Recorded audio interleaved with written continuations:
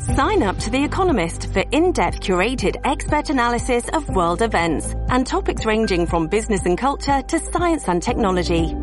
You'll get the weekly digital edition, online-only articles, curated newsletters on politics, the markets, science, culture and China, and full access to The Economist Podcast Plus. The Economist is independent journalism for independent thinking. Go to economist.com and get your first month free. It's a common sense recap of the big stories. It's Katz and Cosby on 77 WABC. Joining us now is Andy McCarthy. Of course, Andy was an assistant U.S. attorney for the Southern District of New York. Andy, the other big story today, Hunter Biden crashes the House hearing where they are looking at holding him in contempt of Congress for defying a subpoena. It was an astounding moment, Andy. Could you ever imagine? He just shows there with his attorneys and is laughing in the front row in the hearing room. It was really shocking. Yeah, it was. Well, I think it was a nice stunt. Maybe they should have anticipated he could do something like this.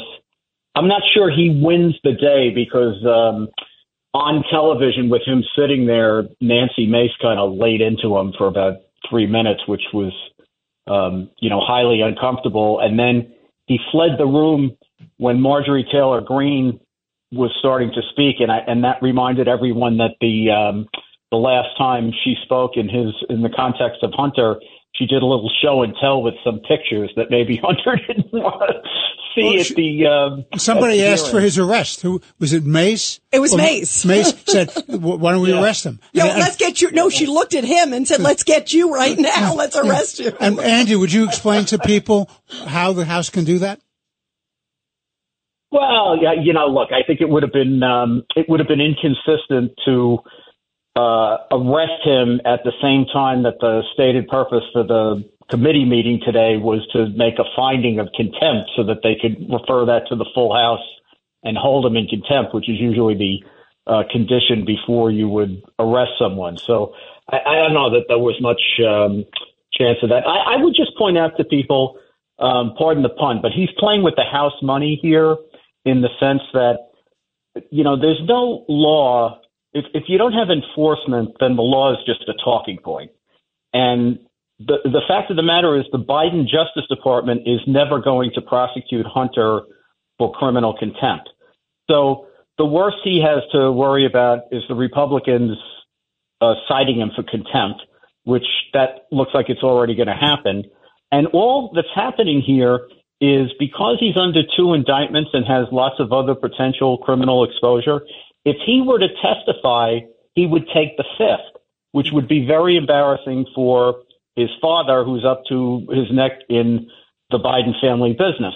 So what they're trying to do is figure out a way to spin not showing up to testify without having to actually show up and take the 5th.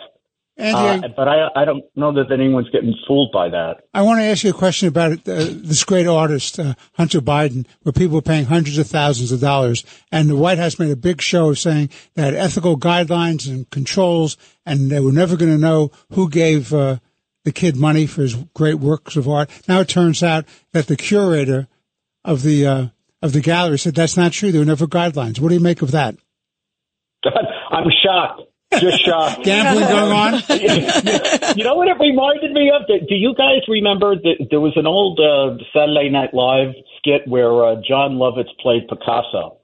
And every time he never had any money, but every time they gave him a bill, he would scribble something on a napkin and hand it on. I'm Picasso, so he would never have to pay. It was, and it seems to me like this is kind of a reverse. I'm Hunter Picasso. Biden. Yeah, right. And people do pay him all this money. But, look, the reason that the Biden family business is so intriguing to people is it's so sleazy.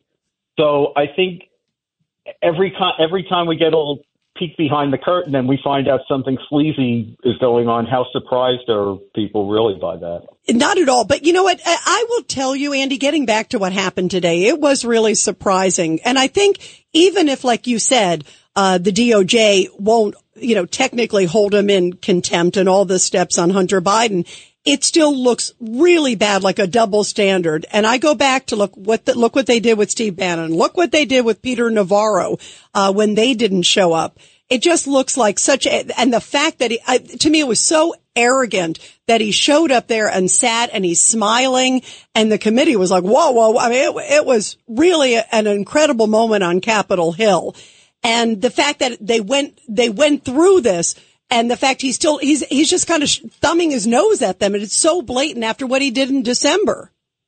Yeah, well, you guys have, particularly Pete, but guys who are better at these calculations than I am. But I just have to think that the Biden Justice Department and Democrats generally have indicted the president's likely opponent in the election 4 times, and they've timed it perfectly so that it would all fall right in the middle of the election.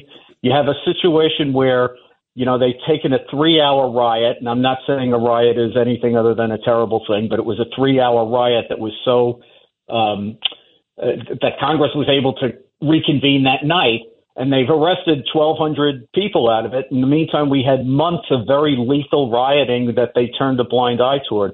And this is a long-winded way of saying, I think people have gotten the point about 2 tiers of justice, and that's done a lot of damage to Biden. But I don't know at this point, Rita, how much more any single additional instance of 2 tiers of justice does. And I think they would just. I think the decision is going to be the election in November. And that's what it should be. I agree, John. Otherwise, they're just playing ping pong with each other. Right. And by the way, that's what it should be, as opposed to lawfare in the courts. Right. Andy McCarthy, thank you very much, Andy. Thank you. My pleasure. Have a great night, guys. Thank you.